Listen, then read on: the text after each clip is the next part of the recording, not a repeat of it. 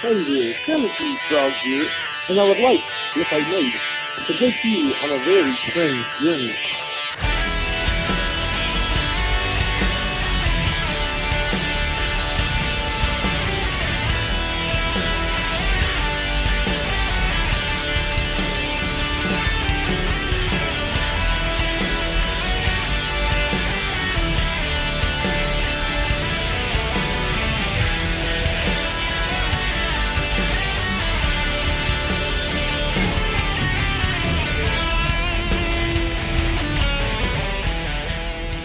Welcome to Nine Cents. Nine Cents is a satanic perspective of our modern world, and I'm your host, Adam Campbell.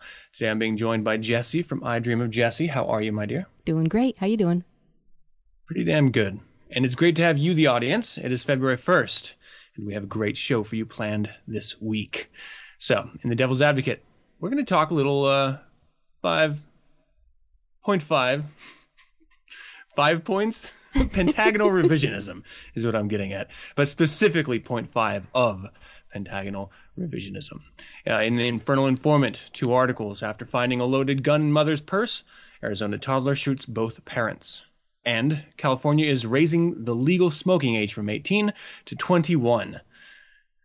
And of course, Jesse is in the house. So we got an I Dream of Jesse, episode 22. What is this one called, Jesse? Big Shot. Big Shot. All right. I'm looking forward to that. Before we dive into the show proper, last week I got a bunch of,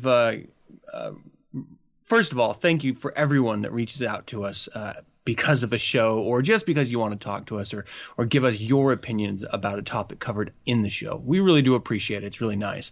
I got a lot of commentary from last week's, and I don't think I was as clear as I could have been. And so without getting into a big, long thing about it, I do want to make sure everyone understands that because I enjoy something or because one of the contributors or any other Satanist enjoys something does not mean it's inherently satanic, nor does it mean that we see it as satanic. I think that idea could have been gleaned from last week's episode, and that is not what I meant. If that is what you took away from it. So I enjoy a number of activities, none of which, the majority of all of them, I do not consider satanic. In fact, for me, much as Satanism isn't just atheism, there's something that makes it Satanism that's different. It's the worshiping of oneself, the empowerment, the acknowledgement of one's authority over one's life, utilizing the tools that Satanism provides you, lesser and greater magic, in order to dominate your own life, having that sense of aesthetic. So whenever I'm applying that rationality to activities in my life, only a handful of them crop up as being particularly satanic. And then it's usually because I'm doing something specific that makes it that way. So, again, Britney Spears, no. Not fucking satanic in the least. I just cannot even imagine how that was put out as an idea. But, it's how you own something and how you change it inherently and how you emotionally connect with it. That, in my opinion, is what makes something satanic or not. Okay, so I just want to make sure that's clear. Did you get anything weird from last episode, Jesse? Have you listened to that episode? Yeah, I'm about 2 weeks behind on episodes. Oops. All right, well, when you catch up, you'll First time you ever asked me, hey, did you listen to last week's episode? God damn it. Yeah, no, I definitely, I love it. It was really great, that thing you said. It really hit home. Loved it. Best episode ever. Okay, so this past week, did you do anything fun? No, I've been so freaking far behind on everything. Damn. No time for love, Dr. Jones. My goodness. Well, I did have a pretty damn good thing happen here. So I've been thinking about burlesque a lot. And why wouldn't you?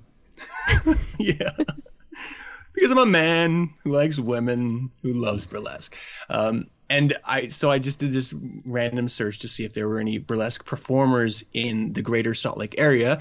And there just happened to be one this last Friday. And so I reached out to a couple of local Satanists and I was asked them, just gentlemen who I enjoy hanging out with on a one-to-one level.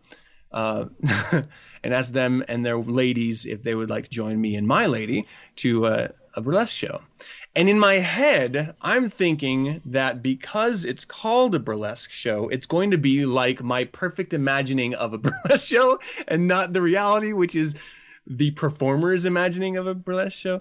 I like the 1920s burlesque. I like the black and white, thicker women dancing around burlesque. And we did have the thicker women, which was fantastic. Of course, all shapes and sizes were present, so it wasn't one or the other particularly. But they did it. It was themed burlesque. So it was all to Hollywood songs. Only a couple of which I really personally connected with. But the dances were less burlesque and more performance, which you could argue burlesque is performance, but it's a niche. There's specific traits, and I don't think just stripping down to pasties is it. I think it's a little bit more than that. And these girls were pretty much just dancing, and then the last 2 seconds would rip off their bra if they even got that far, and shake pasty titties, and that would be the end of it. So I was a little bit disappointed. Again, the company made it worthwhile. The venue itself, though I heard was a good venue, there was very, very limited seating, and I don't like standing around like I'm at a concert with a beer in my hand while I watch something like burlesque. I think it demands a little bit of relaxation and patience on the viewers' side of things. I don't know. It was a really weird setup. Ultimately, it was pretty cool. You can't really complain about burlesque in Salt Lake because you can take what you can get. But have you ever been to a burlesque show, Jesse? No, but I imagine what I'm imagining is probably nothing like what it is. Do you mind if I ask you what you imagine it's like? Okay, well, I'm kind of thinking, as you said, slightly thicker women than you would normally see. I'm thinking the music would be older music. Mm-hmm. You'd have those ginormous ostrich feathered fans. Yeah. And like the lower heel, almost like a Mary Jane style high heel that they used to wear way back then. Yeah. I'm just, and less nudity and more, and no poles, but a lot of shaking, that kind of thing. Yeah. Here's what I think happened to burlesque. I've spoken to burlesque show on the show before, specifically when in an old Nick Peep show segment, and I had some burlesque dancers reach out to me and sort of chide me for my comments on it. It's nowadays, purely by my experience, burlesque is very much like belly dancing. It attracts the less attractive women to perform, and the less fit as well, because it doesn't demand that they be fit. In fact, it actually encourages them not to be fit. So I don't mean stripper fit, but I just mean in general, So belly dancing, very much for older ladies, is the only way that they can try to be sexy, and burlesque is sort of follows suit with, it's okay to have some jiggling. It's not bad, and it's okay as long as you're okay with dancing in sync with other people and stuff. I don't know. I like the solo burlesque. When you get a couple different people together, it does feel more like belly dancing and more like women past their prime still trying to be performers, and less like a tantalizing sexual act. Something just to bring you to the brink. But I will have to say, no matter my criticisms, it still got the engine going, if you know what I mean. It was pretty fucking cool, even as bad as it was. So if you can imagine what I would be like actually seeing what I would imagine would be the perfect burlesque, I would be fucking dying. It would be so amazing. So you have the exact image that I had. Really? Yeah, exact. That's what I was kind of hoping for. But well, I wasn't imagining older women. That's one thing. Yeah, I don't either. Well, and here's the thing. When I say older women, it's weird because I'm an older man and I like to revert back to my childhood thing. And okay, older women are, between the 40 to 50 range. These ladies were honestly probably between 20 and 35 or maybe 40. So between 20 and 40. So it's not like they were older ladies. But they're older for strippers. Yeah, exactly. I mean, they would be at the end of their stripping life if they were strippers. And some of these women would never, ever made the cut for stripping. which is a good thing. I mean, it's not supposed to be stripping. And that's actually what my wife thought it was going to be, is stripping, which is funny. It's like, no, why would I drag you to a stripper? Fucking no, that's not my style. Maybe you think you'd know after so long. God damn. It was a good time though. Like what I really liked is it, first of all, these women, they had everyone's attention, like absolutely everyone. And you can just say, okay, well, you know, they're naked or partially naked women, or women in the process of becoming partially naked. So of course they're going to demand everyone's attention. But even the ones with permanent bitch face, you know what I mean? That face like looks like you're smelling a fart. I've run across a number of women who have that permanently ingrained on their face. I just call it bitch face. Even the women performing with bitch face. I think you should call it fart face, because that's just funnier. Even fart faces were demanding the attention of every single man, woman present. It didn't matter whether you were into him or not, or whether you found him attractive or not, but it was just the motion of it, you know, the act of it, the performance of it that was great. They even had this really bad, though I don't think he was trying to be bad, sort of announcer for each scene or each performance. He was trying to tell jokes with this really stupid, I mean, she was playing like she was stupid, but I kind of genuinely think she was really stupid because they were really bad at it. But they're trying to do this sort of comedic back and forth between each act, you know, allowing the ladies to get dressed up in their new outfit and stuff. There was, I gotta say, I'll stop talking about it after this, but there was this dance to that Oh Brother, Where Art Thou song. Go to sleep, little baby. The one that the three girls sing? Yeah, the sirens. Okay, yep. Oh my gosh. I fucking die. I loved it so much. It was so good. Like, you know, in the show, they were doing wash in the river, basically, these sirens, and they were like wringing out their clothes and stuff. And so obviously during the burlesque performance, they were doing similar motions and kicking their feet up. And it was, I gotta tell you, ladies, if you ever want to seduce me, that is the number one motherfucking way. It was amazing. I was just like, dying. So fucking cool. So you're really turned on by women doing laundry, is what I'm getting out of this. Waited to still it down to a chauvin. yeah, I actually was. Barefoot, pregnant, and doing the wash. It's crazy because I actually kind of dig pregnant girls too. So, fuck, there's something wrong with me. I got to go back to 1920s. All right. So, Burlesque show is awesome. Definitely check it out in your local areas if you have a local group to do it. And I'm fucking beat right now. So here's one thing I was thinking of the other day. We have had a really dismal winter, and so there's zero snow on the ground at all, which kind of sucks because that's one of the things I really loved about growing up in Utah is you always could count on a crazy amount of snow.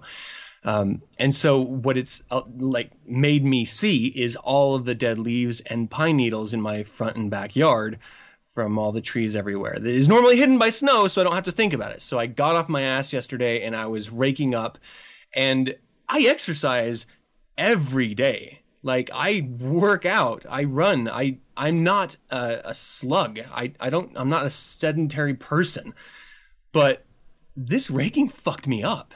Like, my back today is fucking hurting bad. And I'm sitting here raking, like being winded, like trying to, like, all you have to do in life is own a little property and you will be healthy enough to live a full life because you will have to take care of the property. And that takes goddamn muscles that you will not realize exist unless you do yard work. Like, that is the only way you find these muscles. You can go to a gym and you can work out all you want, but it doesn't hit the muscles that you need to actually perform real life, like, actions. It is insane. Fucked me up. You have a ton of property. Do you do any landscaping to it or yard work for it? Well, for the most part, my husband takes care of everything.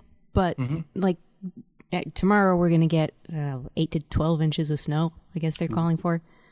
So, you know, I'm going to be working from home, but I'll probably go out a couple of times during the day to shovel the deck off. Now, the last time I had to shovel a lot of snow, at first your back starts to get tired, and you tell yourself, don't mess with the back. Back starts hurting, you got to, like, back off. So I was being real careful not to use my back as much as I could. And it turned out the next day, my ass hurt. It's like it somehow, instead of, you're just standing up straight and then twisting, I worked my ass off. Ass hurting, that's funny. It does hit you hard and fast every single damn time. I just don't understand why. And I mean, you exercise, right? Yeah. So you at least I would think that you would have that covered in some way, but every time it's something new.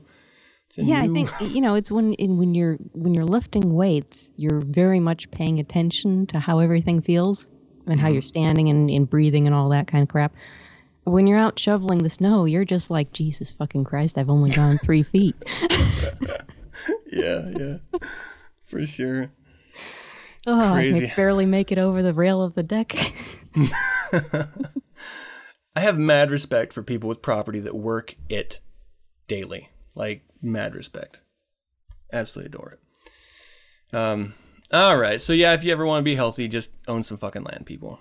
That's all it takes. Don't live in the city because you will die young. You want to do a little devil's advocate? Talk Sure. a little pentagonal revisionism. All right, let's do that now. In nomine de nostris satanis luciferi excelsior. In the name of Satan, the ruler of the earth, the king. Though I am an active member, I do not speak for the Church of Satan. The opportunity for anyone to live within a total environment of his or her choice, with mandatory adherence to the aesthetic and behavioral standards of same. Privately owned, operated, and controlled environments as an alternative to homogenized and polyglot ones. The freedom to insularize oneself within a social milieu of personal well-being. An opportunity to feel, see, and hear that which is most aesthetically pleasing, without interference from those who would pollute or detract from that option. Wow, did I stump my way through that, motherfucker? You did wonderful. Point 5, pentagonal revisionism. Okay, so we've actually spoken to pentagonal revisionism and Magister Barton's sort of update on pentagonal revisionism on 9 Cents in the past. So I do suggest everyone go to the website, click that search bar, and put in pentagonal revisionism. You'll get both episodes coming up, and then you can just listen to them at your own pleasure. But in this specifically, because with the sins and with the even the rules of the earth, with the statements, we've been going back and sort of hitting these one-on-one and diving a little bit deeper. I'd like to do that with pentagonal revisionism as well. But first, to do a little bit of an overview of what pentagonal revisionism is. So if you go to the website, churchofsatan.com/pentagonal revisionism, you're actually going to find the entire essay list, the entire page with all of it on there, directly quoted from Anton LaVey.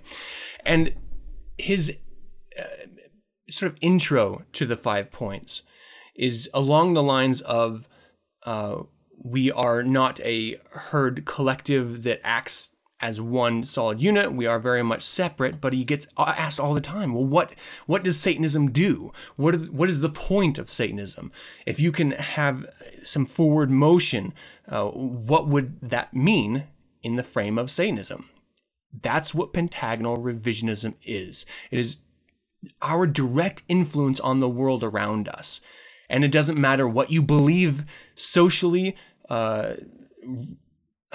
politically, as a Satanist, you will always land on these 5 points because they are isolated ideas for the individual.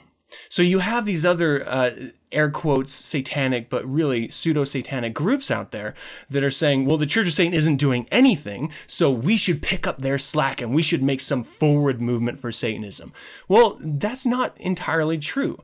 The Church of Satan is very much doing something on the individual level, and with pentagonal revisionism in mind, we are moving forward and have achieved a much more satanic world together.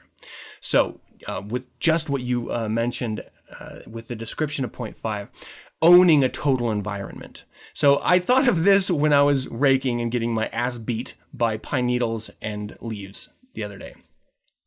This is, I was in the military, and before that I lived with a number of roommates in different apartments and rented houses, like sort of duplex scenarios. And you're always immediately connected, not only with the people you're rooming with, but also with the people either in the apartment above or below or next to you, or you're constantly being assaulted by others. Music, bravado, anger, fights, lovemaking in some cases, which may or may not be so bad depending on the people.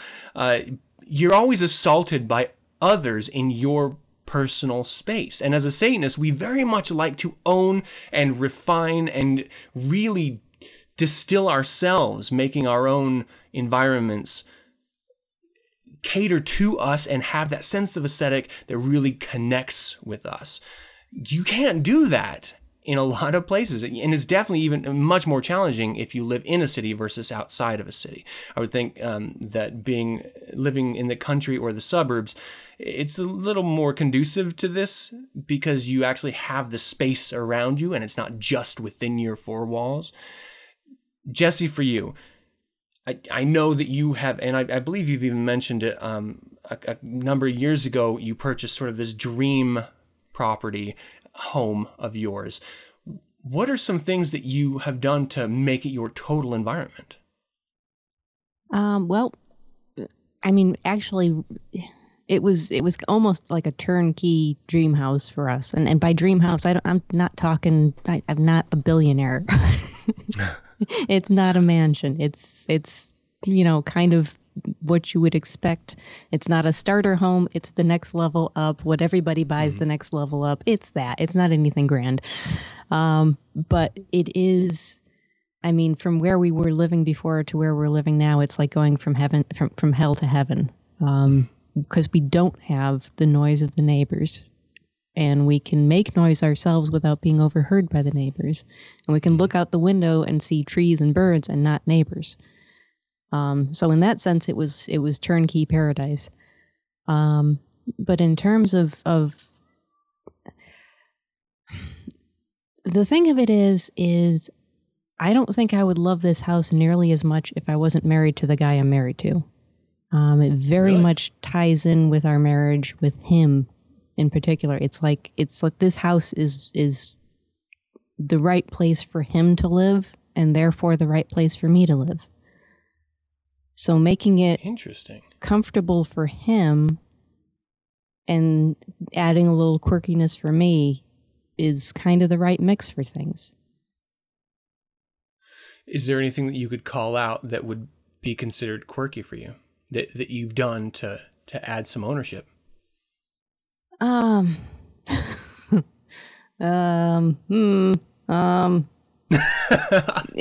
I guess just the taste in furniture. Because he would probably actually buy that shaker, wicked, plain, totally functional, not at all decorative. Whereas I go for, I want carved wood, I want patterns, I want color. Nice. So there's a bit of a mix there. That's exactly what I'm speaking to as well. I mean, we like to think that at some point we're going to be able to just overhaul everything that we own and personalize everything in every detail. But the reality is it costs not just money, which it does, and traditionally quite a bit, but it costs a lot of your time and energy. And if you're working 40 to 80 hour a week job because you're a professional and you're trying to make a better life for yourself, you're maybe working 2 jobs, you're not going to have that time. So one thing that I always like to do, and this is something that I did early on when I was rooming with a number of people, in order to make a space my own, maybe it was just the arrangement of some artifacts in a particular corner. Maybe it was, this is my shelf, and I lay things out in it, or I fill it with things that are relevant. Maybe it's my satanic bookshelf, and I put everything in there that is inherently satanic for me. And that is a flavor. And what I used to do was I would have my friends come over. I would say, look at this. See this? This is me. And I cannot wait. This sounds super dumb to say out loud. But I would say, and I cannot wait, because someday my entire life is going to be like this. Everything around me is going to be like this space right here. So if you ever want to know what Adam is, who Adam is, this is it, this corner, that is me. And that is a feeling that, you're going to yearn for, but it's going to be something you're chasing your whole life and you're building your whole life. And it may not even ever be fully realized, but it is the chasing of it, the act of changing the environment to fit you perfectly, even if it's just a throw pillow at a time. That is, in essence, what Point 5 is all about. It is surrounding yourself with something that is wholly you, without the noise of everyone else. And I mean, this might sound like it actually goes against Point 5, the way I kind of describe, the house is sort of my husband's and I've got these flares to it. But it really, I want the place to be someplace I want him, so I want the place to be someplace he wants to live. Mm-hmm. So it's I guess in a way sort of a mixture of lesser and greater magic where, I'll buy something that I know he will like, and then he'll surprise me, come home and say, oh, this had you written all over it. It'll be something I totally love. And we just add these things to the house that are, almost everything in here is either it screams him or it screams me. I really am incredibly excited you brought this up in this way, with your own life experience, because it speaks to something that I'm sent messages about by listeners and that we speak to often on 9 Cents. When people come to my house, I think they're expecting a ritual chamber, and what they get is very much not a ritual chamber. You will see little flares of me throughout the house, but I'm the only Satanist in my house. And I respect and I love the people, my family, my wife and children enough that I'm not going to force my personal aesthetics onto every nook and cranny of my house. So if you know me, or if you know anything about Satanism or anything about my quirky Addams Family personal flair, then you're going to pick up on hints as you walk through my house. But on first glance, it looks like a normal fucking house, just with normal people living in it. You're not going to understand unless you know, it's sort of that wink, wink, nod, nod approach to it. So to what you're speaking to, absolutely loving and respecting those you live with and their tastes, and finding a way to work in harmony with that, with your own tastes, is essential, because that's what relationships are all about. And you're not going to always marry a Satanist. In fact, it is incredibly rare that anyone will ever marry a Satanist. We're so goddamn rare in and of itself. And you never want to try to change someone to be like you. Hopefully you married them or you're in a relationship with them because you love who they are. And that means their tastes. So this total environment, in some people's cases, very much for Jesse and myself, it is about compromise and then our own little touches throughout our domains. And neither of us live like the Addams Family. Not completely. Even though, to my family, they would think it's crazy like that all the time. To everyone else looking in, they're just like, "What? It's just normal. You're not wild or crazy at all." So it's relative. Everything is relative. Addams Family, relative. I like just my parents showing them that portrait I did in the graveyard. They were slack-jawed, and before I said anything, they're like, "What are you trying to be, the Addams Family?" I'm like, see, that's exactly what I was talking about. Exactly. And they raised me in some measure. So, is there anything that you can imagine would absolutely tear down the idea of having a total environment? Can compromise take away too much from that? That's going to be up to the individual. I mean, I've thought about, because everybody's got family issues, and I've thought about, well, what if we end up having to have one of our relatives live here with us for a time? And that would be wicked hard for me. Doesn't even matter which relative it is. There's not a single one of them that would be easy to live with. So, I mean, something like that could kind of kill it for me. Yeah. But that's going to be up to the individual. I know there are a lot of people who, they take in nieces or nephews, or they take in their aging parents or something like that, and it's fine. That is the other side of the coin, too, that is very interesting, in that dressing up your space is one thing, but sharing it with others is wholly different, and it does affect the total environment. So just as you're speaking to, if you are taking care of a family member, or if they're temporarily rooming with you because of life, that can ruin, in my opinion, your peace, and then, in line, your total environment. So I think it's important to keep in mind here as well that, there's no hard, fast rules in Satanism. Even the sins themselves are a little tongue-in-cheek. Admitted as per their writing. So if you are not currently it's not a race to the finish. If you're not in your total environment, if you have not fully created or even realized what that would look like, it doesn't fucking matter. As long as where you're living, you're happy, where you're hanging your hat is a place of comfort in some way, even if it is just a fucking shelf for yourself. That's what's important, is that you're recognizing, in my opinion, the need for customizing space and being able to do it in some measure and appreciate it when you have done it in some measure. That's what's really important. And, keep in mind that little green-eyed monster, they're going to rear their heads when you see other people's spaces. But think of it, at least for me, I like to think of it in the same way I think of design.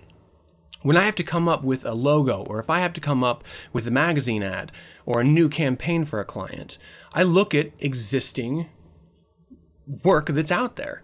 And, design, I think, is probably 8/10 stealing someone else's idea and 2/10 just sort of working. I know I could have reduced that fraction. Just broke it down, customizing it to your own needs. There's nothing wrong with appreciating other people's environments, but you do have to put some hint, some note that is truly yours, or you are just copying. You know what I mean? So it's not so bad to copy. It's when you feel like you're copying that it's a problem. Yeah. If you copy something and you totally dig it, then it's going to work for you, and it doesn't matter that it's a copy.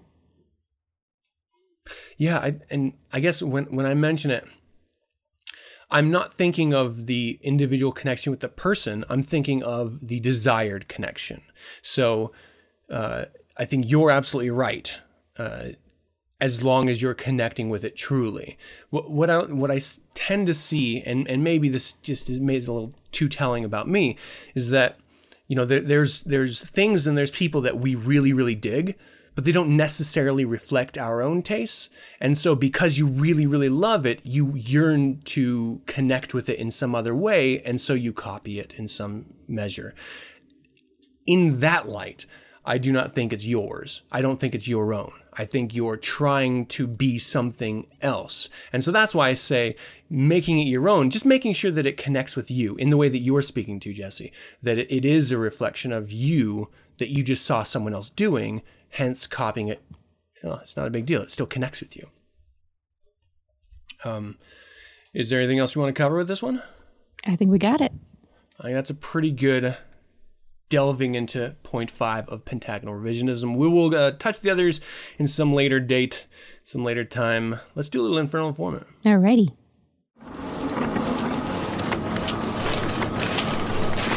Here we go.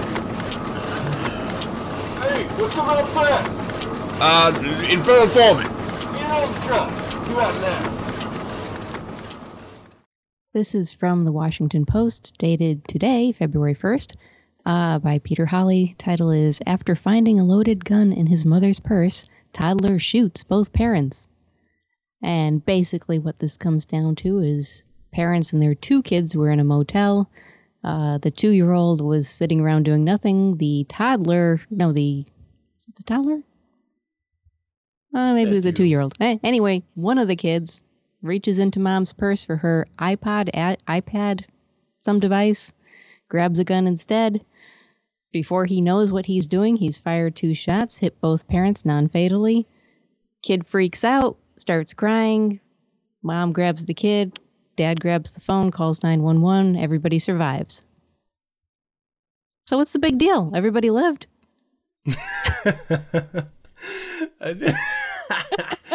So a lot of the reaction to this in the article is, well, you need to keep your guns put up and you need to have locks on them, which was always it seems logical unless, of course, the reason why you have a weapon and carrying with you is because you're afraid, because you want to use it against people who are trying to attack you. And so in that frame of mind, it makes zero sense to lock up your weapons and to keep them unloaded, because that flies in the face of what you're using it for in the first place. I've been asked a lot if I own a weapon, or if I have a weapon in the ready, or if someone was to break in, would I just shoot them, or what have you. I always look at it this way. I don't want to kill anyone. I don't feel a need to have a loaded weapon under my pillow. Like, I just don't live that way. I don't live in the wild fucking West in the 1800s, even though the city I live in is the most violent city for not only knife and a gun, but crime as in theft in all of Utah, but also the larger West. I mean, Salt Lake City is a very, very large crime space. I still don't. I don't live that way. I don't live in fear. Do you have a loaded weapon at the ready? Do you mind if I ask? I don't, no. I mean, I've got knives, but not right. A loaded gun. I don't understand the draw, especially, and this isn't to pass judgment on those who do. I mean, if you're going to do it, fine. I would honestly, I can't believe you would have it in your purse with your kids, but I can't live in your mindset, so I don't know why you would think it was a good, rational reason to do it.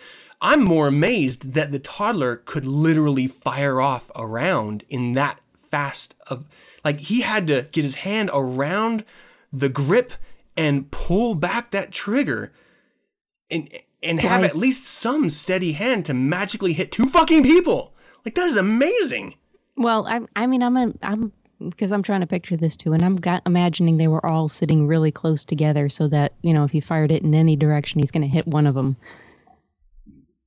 Yeah. If they both had their back to him, but he's right behind him on the bed or something like that. But what bothers me about this article is it just seems like, okay, if it was a kid that accidentally stabbed one of his parents, you wouldn't hear about it. If it was a kid that accidentally poisoned one of his parents, you don't hear about it. You hear about it because it's a gun, and guns are bad, okay? That's the message that's trying to get across here, is people who own guns shouldn't own guns. And I'm very much a gun-owning advocate kind of thing. Yeah, I took away from this not on guns, but to keep them secured. Yeah, but granted, these people didn't secure their weapon with little children around. Yes, they are in the wrong. They are at fault. I don't disagree with that. But I don't think that's why this article was published. I think it was published to say guns are bad. And guns should never be loaded, and never be at the ready. Because anybody who does that is being irresponsible, even if you live in a high crime area and it's for self-protection. It is interesting because it seems like it would be relevant, but I don't recall this article ever saying whether or not she was a concealed carrier. I'm sure if she wasn't licensed to, it would have been all over that article. Yeah. Which then leads me to believe that if she wasn't licensed for that, then if the point was to demonize guns, then they would have gone off on that, it seems like. That seems like that would be the one thing you can hit really hard. She wasn't even using it properly, so she should have our weapons taken away, so that sort of rant. I'm with you. I'm pro gun ownership, as long as they're safe, in my opinion, as long as they're safely stored. If you live in a world where you need to have a loaded weapon on you at all times, you're not living in the United States. You just don't need it that way in the United States. Go to fucking Middle East. Go to Afghanistan. Go to Iraq. You'll need it there. You will fucking need it there. In America, you don't need it. I don't know. We make a big hype about it. Like, there's bad guys everywhere because there's so much gun crime. But honestly, it's not that bad. It's just not that bad.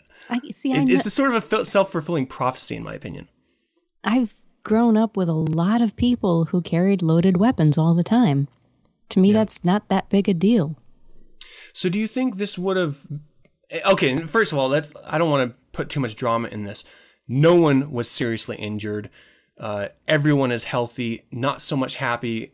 Child Services currently has ownership of the toddler, and they're talking with the younger daughter who was not hurt in this. But so this isn't a life or death thing. I thought this was a great jumping point for a discussion on whether or not you should have a loaded weapon or you should have it secured for safety, whether for your potential enemies or for your family. And so, from that angle, I totally forgot where I was fucking going. I do too much backtracking, and sometimes I forget my fucking point. These parents didn't. I don't know if the safety was turned on and somehow the kid managed to turn that off. That's what I was going to get at, was educating the children. So I grew up in an environment where everyone hunted. Like, every single neighbor hunted. Shotguns and 22s were very, very, very common. And they were always loaded because you only used it for hunting, so why would it be a danger? And all the children were educated about how to use a rifle and what it was for, so we never fucked around and played with them. So shit like this never fucking happened. Like, never happened. So that sounds like the same environment you grew up in? Well, no, that's actually the environment my husband grew up in, where actually they were trained to hunt at very young ages. Yeah. But no, actually, I didn't touch a firearm until I was probably 21, 22. Wow. But I just knew a lot of people who carried loaded weapons everywhere they went. And they never shot anybody. Yeah. To be fair, the mother's not the one that shot people in this one. Yeah. I mean, do you think education would have helped if they would have explained to their children, this is... In this case, I think the kids were probably too young. Yeah. I don't know that a 2-year-old would understand. Because, when you teach a kid to hunt, what are they, like 6 when you start, minimally? Yeah.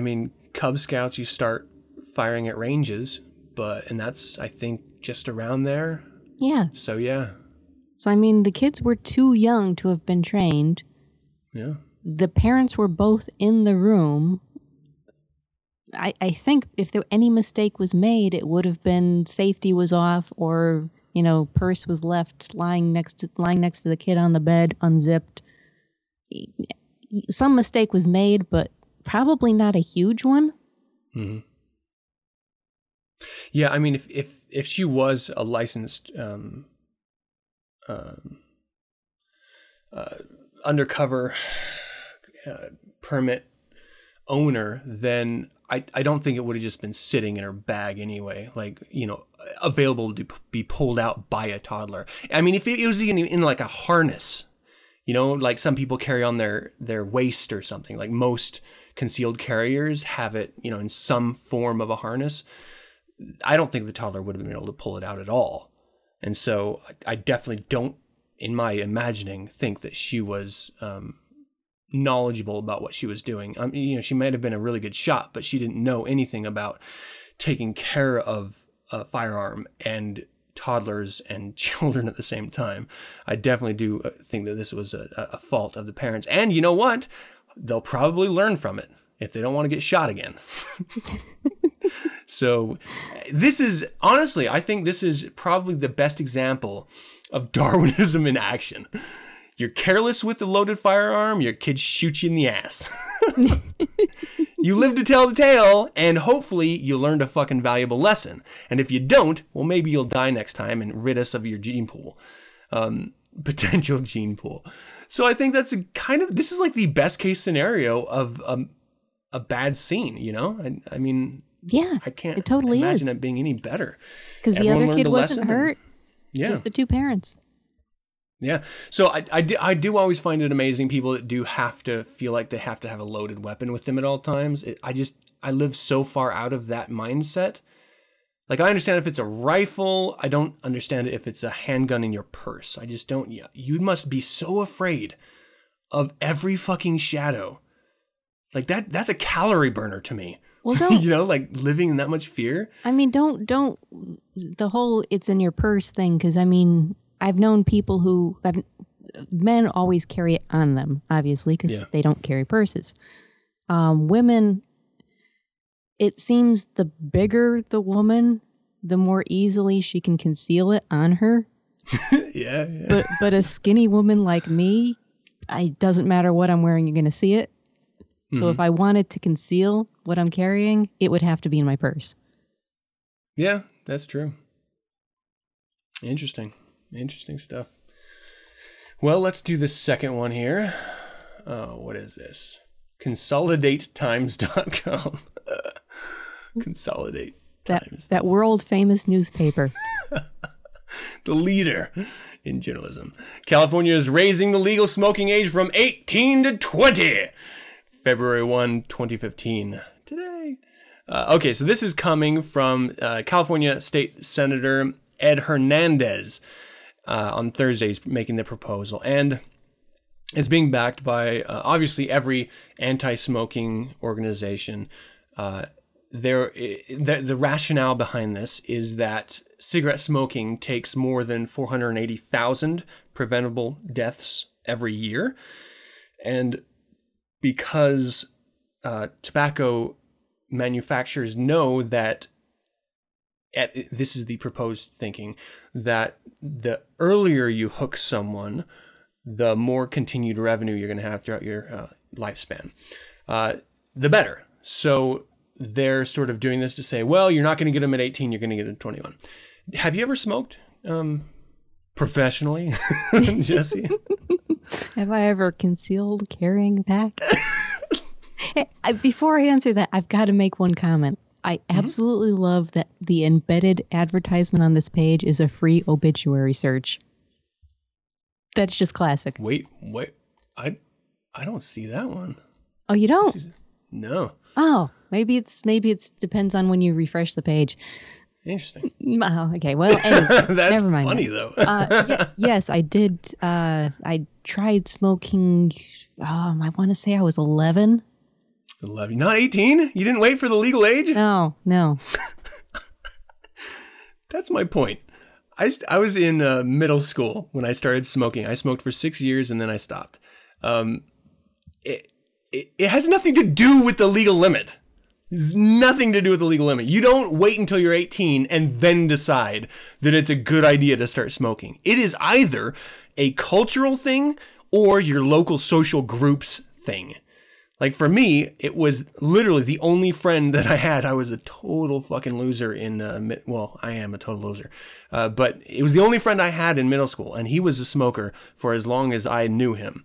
And one day I just said, hey, let me try that. I got high from like smoking my first cigarette. I thought it was amazing. And so I continued to do it for 6 years. It wasn't because there was a cartoon camel. It was because it helped me deal with stress. It gave me a little bit of a high, a little euphoria. And I liked that.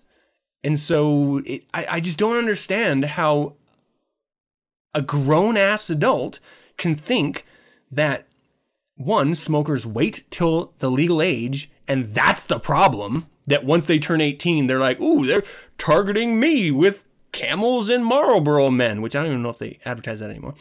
But that it's just so ridiculous. No one waited that long. No one. And you can still get cigarettes yourself. Like, you just walk in and buy them because no one fucking cares that much. It's so weird to me. So do you think, Jesse, that 21-year legal limit in California is going to stop those children from smoking? No. I mean, do you think it'll even hinder it? No. I don't understand why. Do you remember candy cigarettes? Yeah, I do.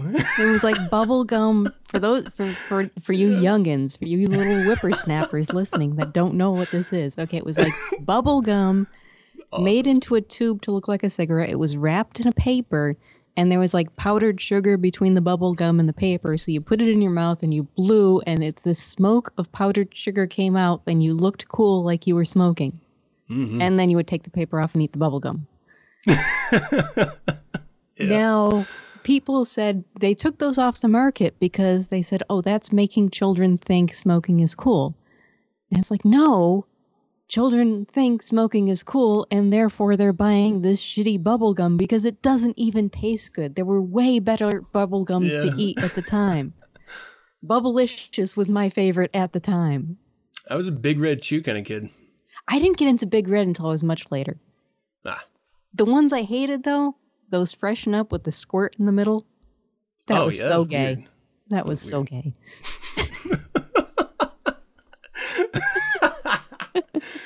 Yeah, I mean, talk about wasting taxpayer money. It's insane. So they are also boycotting commercials related to tobacco and smokeless tobacco items to individuals who are under 21. Ultimately, that's not why people smoke. People smoke because, again, cultural, social, dealing with stress, or they want to fucking do it. Like, it is something, when I grew up, it was very much presented as a cool thing to do because all of the bad boys were doing it. So I do think that there was some of that in my psyche when I started smoking. But I tell you what, as soon as that euphoria hit me, the first cigarette, and as soon as I started getting the stress benefits, it didn't matter to me whether I looked cool or not. It was just something that I wanted to do to help cope with stressful situations. And it helped me for years up until the point that I decided to quit. And then I just went cold turkey, and I've never really looked back. So I don't, I say I quit. I mean, like twice a year I'll have a cigar. So I guess I never really fully quit, but I don't daily smoke a pack as I used to. Okay, see, I don't know if you're the normal one or I'm the normal one, but I never got the chemical fix from it. So for me, not even the first first times? No, not. I mean, I smoked. My friends would kid me because I would go through like a pack a month. Yeah. And it was because, we'd go out to a bar, and when I was at a bar, I'd have a cigarette and a beer. And that was it. Yeah. And I never wanted to smoke outside that. But I mean, even when I started, when I was 11 or whatever age I was, it was always the image. Yeah. I just wanted to look cool. So, I mean, I look at these, I don't know who's putting out the ads now, but you've probably seen them where they have like the celebrities and they'll flash a picture of, I can't remember. We'll say Leonardo DiCaprio. I don't know if he's necessarily one of them, but they'll show a picture of him with a cigarette in his mouth. And they'll basically say you're an ad for smoking every time you get photographed with a cigarette in your mouth. Now, I'm not sure I agree with shaming celebrities, but I do agree that that's what's promoting smoking amongst the young. Because until even if you have the chemical reaction like you had, until you take your first cigarette, you don't know what that chemical reaction is going to be. So the only thing that would be driving you would be image. Yeah. Yeah. Yeah, or pressure from, your peers saying, hey, just try it. And then you get hit.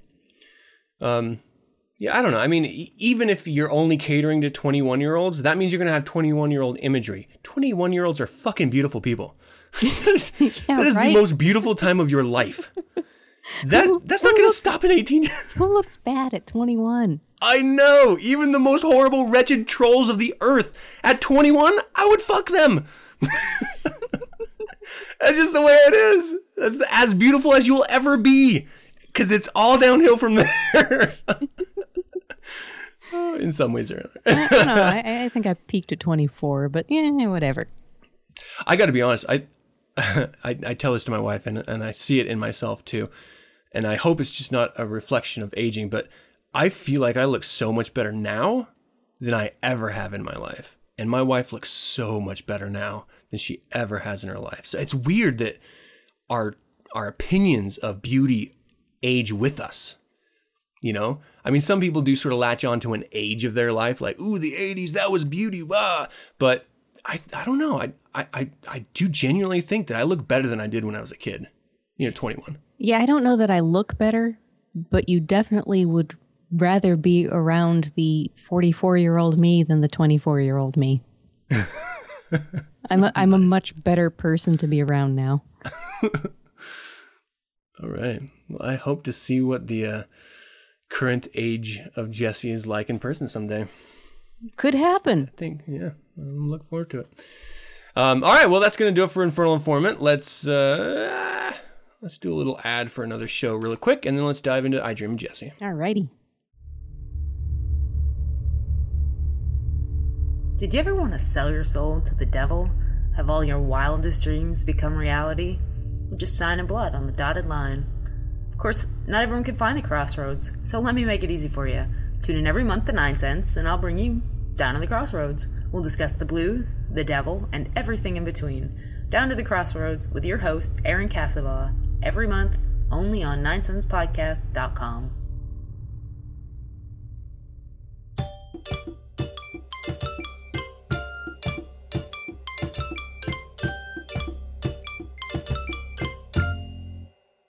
Jesse! What do you want? Well, first, Jesse, I'd like you to address me as master. I am your master, after all. Yeah. Sorry. Yes, master. That's better. Now look, I've got guests coming over tonight, and I want you to entertain them. What do I look like, a belly dancer? I assumed that was part. I mean, the outfit, it kind of suggests you may be used to dance. Listen, the gin put me in the bottle. He forgot to add the preservatives. Now, the outfit may be wrinkle-free, but what in it ain't. You don't like it, call the number on the bottle and complain.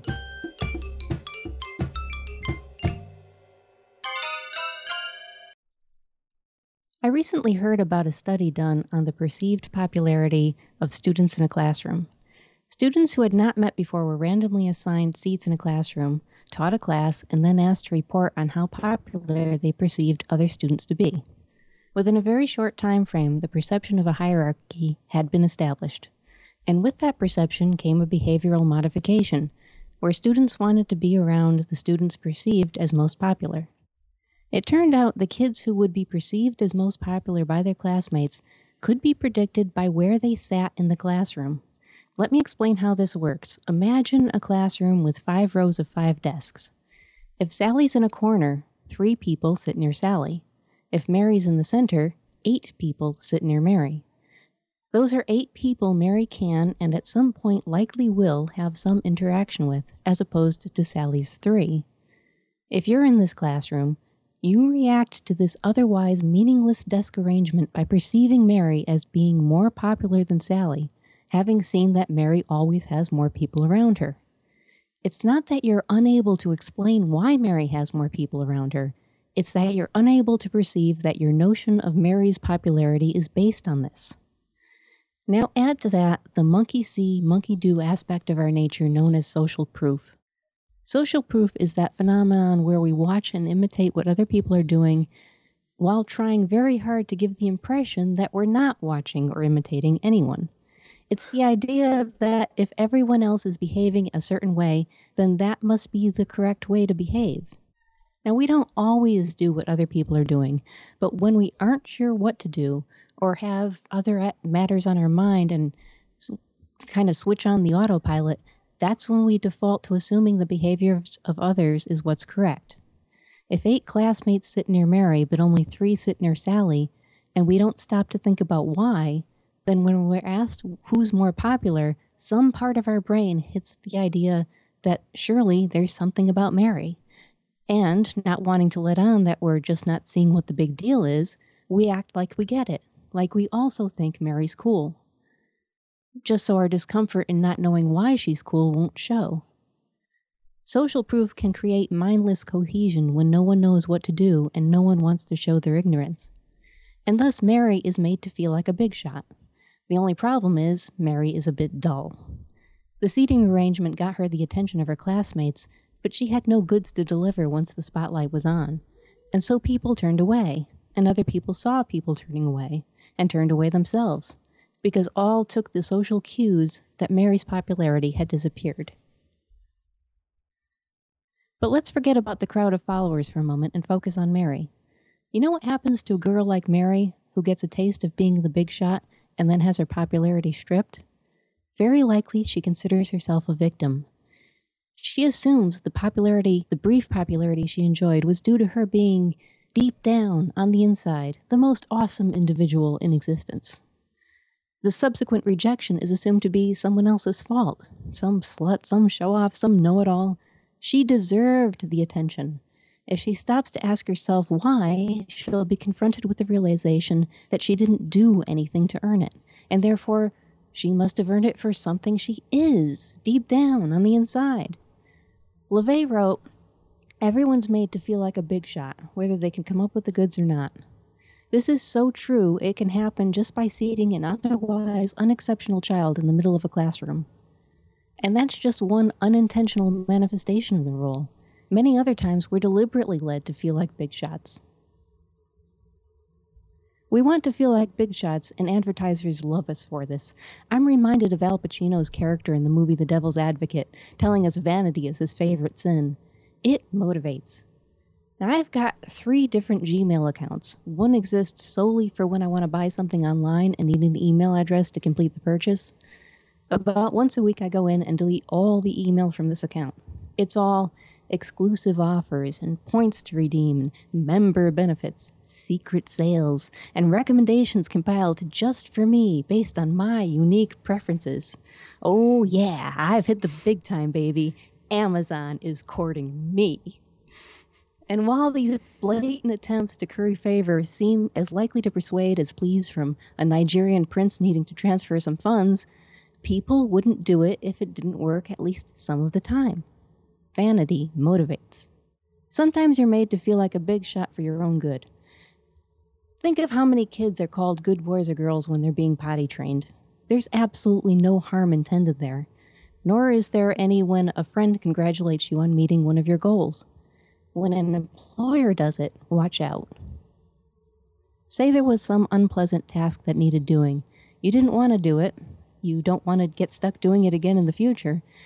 But you did it because you're a professional and the job needed to get done.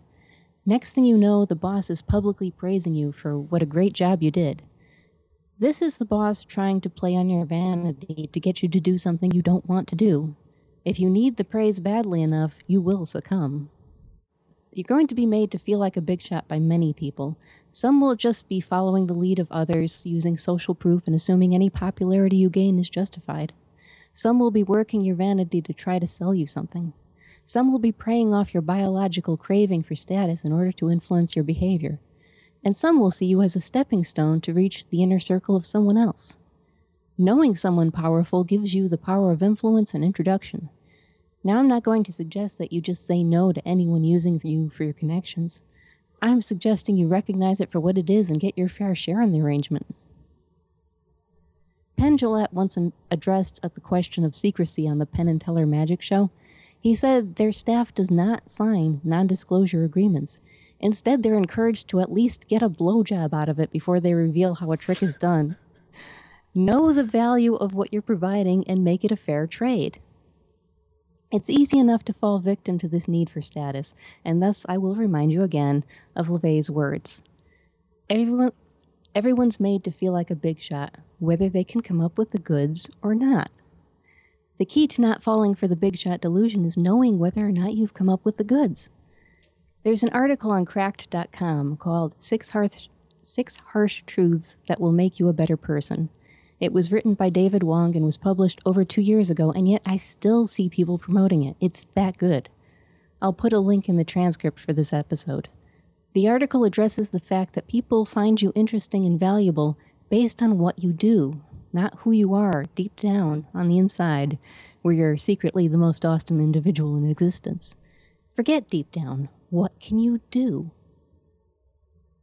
This calls to mind a scene from the TV series Sherlock, a sort of reboot of the characters of Sir Arthur Conan Doyle. In this scene, Holmes is describing a case where, while Holmes was puzzling out the clues, Watson saved a man's life. It's a rare, poignant moment in which Holmes is being both honest and kind. He tells his listeners that John Watson is, quote, the best and bravest man I know, and on top of that, he actually knows how to do stuff, unquote. Forget deep down, what can you do? People who come up with the goods do things for other people. They entertain other people. They raise their children. They create smartphone technology. They provide companionship for aging parents. They do science. They do something. Hell, even those Amazon advertisers and Nigerian princes know how to do something. They know how to make us feel like big shots, or how to make us feel like today's our lucky day. They deserve every penny they earn. You fell for it, and it's because you wanted or needed that feeling. Telling people what they want to hear can be a high-paying gig. If someone's making you feel like a big shot, ask yourself, what are you doing for them? Are you buying something of theirs as a result of their praise? If so, you're not a big shot, you're a customer. Are you modifying your behavior as a result of their praise? If so, you're not a big shot, you're a pawn. Are you introducing them to friends of yours that they were just dying to meet? If so, you're not a big shot, you're a doormat. Everyone's made to feel like a big shot. The cruelest joke is when our loved ones pump us up. We're made to feel like big shots by those who adore us. There is truly no malice in this, just lack of perspective. Most of our mothers will see that deep down on the inside we're secretly the most awesome individuals in existence. Thank your mom for that and compartmentalize that bullshit. A mother's praise is invaluable when you're young and learning to go potty, but it turns to poison as you age. Your sweet, dear mom's standards for your achievement won't cut it with anyone else. The Cracked article, which you really should read, advises us all to do something, anything, for long enough that we can do it well and therefore use it to be of service to others. That's damn good advice. I'm going to add to it and say that consider all praise. Consider every instance when you're made to feel like a big shot and ask, what did I do to trigger this praise? You did something. You may have sacrificed time with your family to finish an unpleasant task at work, or you may have cooked a really juicy steak that you and your partner enjoyed together. You did something. Identify what you did and ask yourself, was this something I've been working at long enough that I know that I can do it well? Was this something I wanted to do? Was this something meaningful to me? If the praise was for something you worked at, something you wanted to do that had personal meaning for you, then you have every right to feel like a big shot. But you probably won't. That's the funny thing about doing things that are personally meaningful and effortful and getting good at them. The praise you receive might make for constructive feedback, it might open doors or build relationships, but it won't inflate your ego. By the time you get good at something, you gain the modesty of understanding your limitations. And hitting your own self-defined goals matters far more than being told you're the most awesome individual in existence by someone else's standards. Everyone's made to feel like a big shot, but actually, whether you delivered the goods or not, it's probably best to just smile, say thank you, and get back to what you love doing. Very, very nice. I love this I Dream of Jesse segment. I mean, this specific one, I absolutely adore. This is something that I deal with on a fucking daily basis.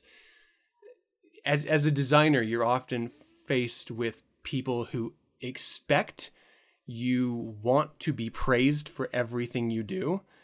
And that's like, you couldn't be further from the truth. It reminds me of Pulp Fiction. I don't need you to tell me how good my fucking coffee is. I know how good my fucking coffee is. I buy the fucking coffee. I know what and just to put a fine point on what you're saying, I know how good I am, and more importantly, how bad I am at things. I don't need you to tell me when it's like really great. Whenever I hear, great job, you're doing wonderful, one of a kind, pat on the back, it's always guarded.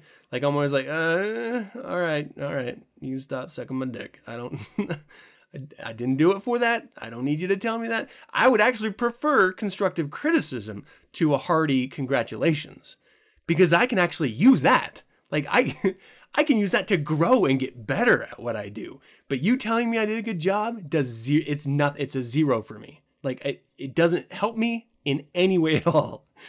And like, I see this all the time when I'm raising my children, because I see their friends coming over and them thinking that everything they do is perfection. And every time I criticize them, they look at me as if I was like a bug and they didn't understand what they were looking at. Like, how could you tell me what I just did isn't perfect? That's not normal. Like, we're living in an age where, I mean, and this was, I say age, which in my mind makes you think of maybe a decade or two. But this is something that's been going on for a generation or two. Humanity is doomed. Right? Like, unless we can seriously stop pretending like we are the greatest. And you know what? People blame the popularity of reality TV or the media or X. Blame whatever you want. I think, honestly, it's the parents. I think it all comes from the parents and shitty parenting. If you teach your kids that everything they do is wonderful, they're going to expect that. It's just shocking. Even when I was in the military, I ran into people like this. I had a soldier. Oh, fuck. This kid's name was Barrett. We go by last names. This kid was horrible.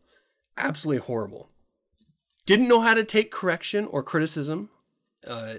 Didn't understand it at all because he came from a place of, I'm special. What, everything I do is good, and you're telling me it's not? And he couldn't get over that hump of, okay, well, maybe everything I do isn't special, and maybe I can learn. I think it's much more important to teach how to deal with constructive criticism and how to grow from that. And instead of looking for a hearty congratulations, looking for that criticism, I think we would all be so much better. So for you, speaking to your segment, your essay here, Jesse, what is it that you love doing, that you love to be criticized for rather than congratulated for or praised for? Well, I mean, and this sounds wicked boring and all, I get that, but I recently, like within the last year, took on a job in management. Mm-hmm. So that's new to me. Well, it's not, I mean, I've done it before, but never for long lengths of time and never to the extent, because I'm like actually reorganizing the whole department and retraining everybody. And it's kind of a big undertaking. So yeah, I admittedly, I know where we are today and I know where we want to go, but I don't know how to get there. Mm-hmm. So I'm constantly running things, not just by my boss, but by every single manager in the company that I interact with. It's like, does this make sense? Would you do this? Would you phrase it like this? Should I write this? Should I not write this? Should I just say it?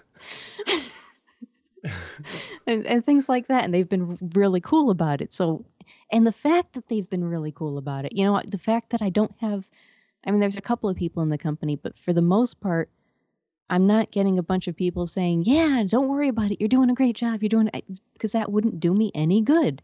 Mm-hmm. You know, I put something by somebody and say, okay, I've written out this policy. Does this look good?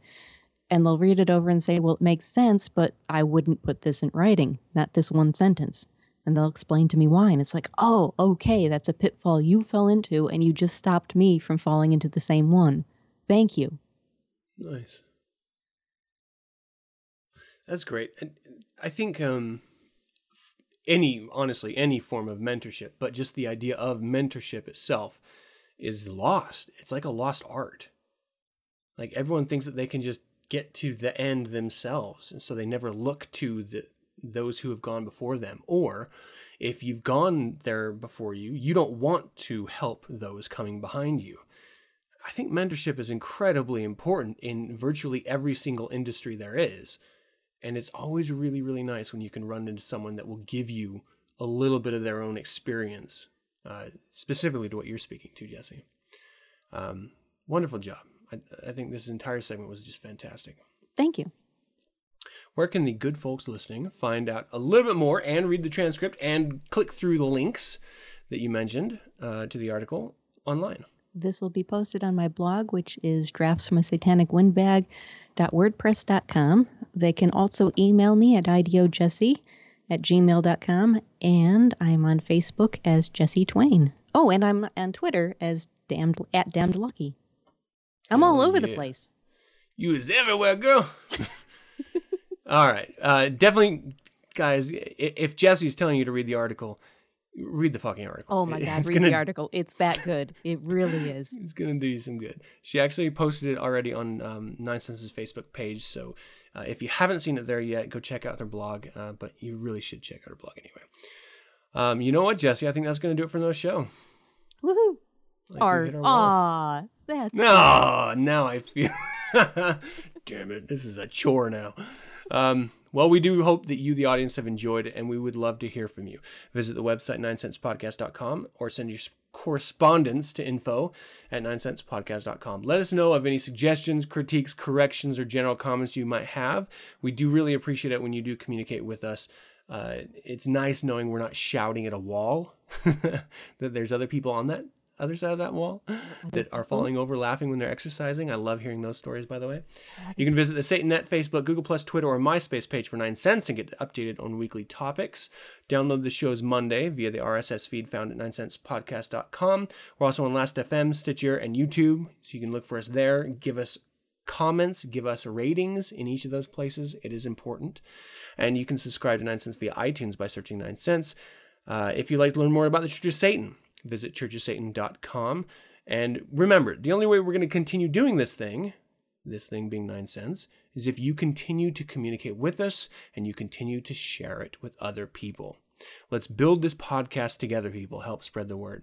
Once again, thank you for joining me. And as always, I'm your host, Adam Campbell, being joined by Jesse. The very beautiful Jesse, who I someday wish to set my eyes on. Could happen. Could happen. Well, until then, and until next week, hail Satan! Hail Satan.